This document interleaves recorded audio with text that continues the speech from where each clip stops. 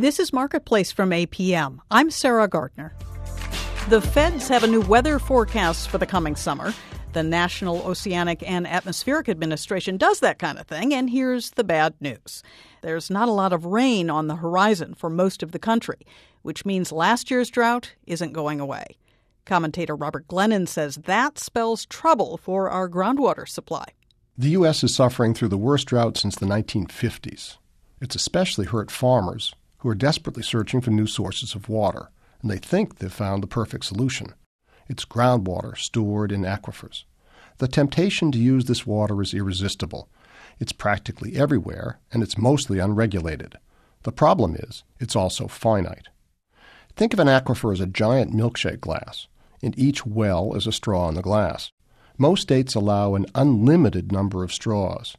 This situation is sustainable only if the amount of water sucked out doesn't exceed the amount that is replenished by rainwater. But the laws governing groundwater are encouraging a race to the bottom of the glass. Many states follow what is called the reasonable use doctrine.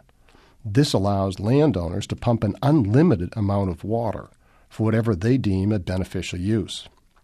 It used to be that only Western farmers pumped groundwater to irrigate crops. Now it's happening across the country. The cumulative effect of this change has profound implications for the country's water supplies, because irrigation uses more water than anything else.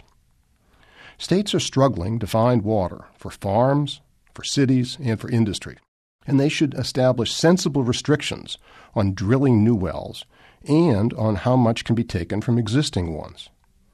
Defenders of unrestricted groundwater pumping insist that landowners have a property right to the groundwater beneath their land, but adjoining landowners share the same right. Unlimited pumping is like a circular firing squad.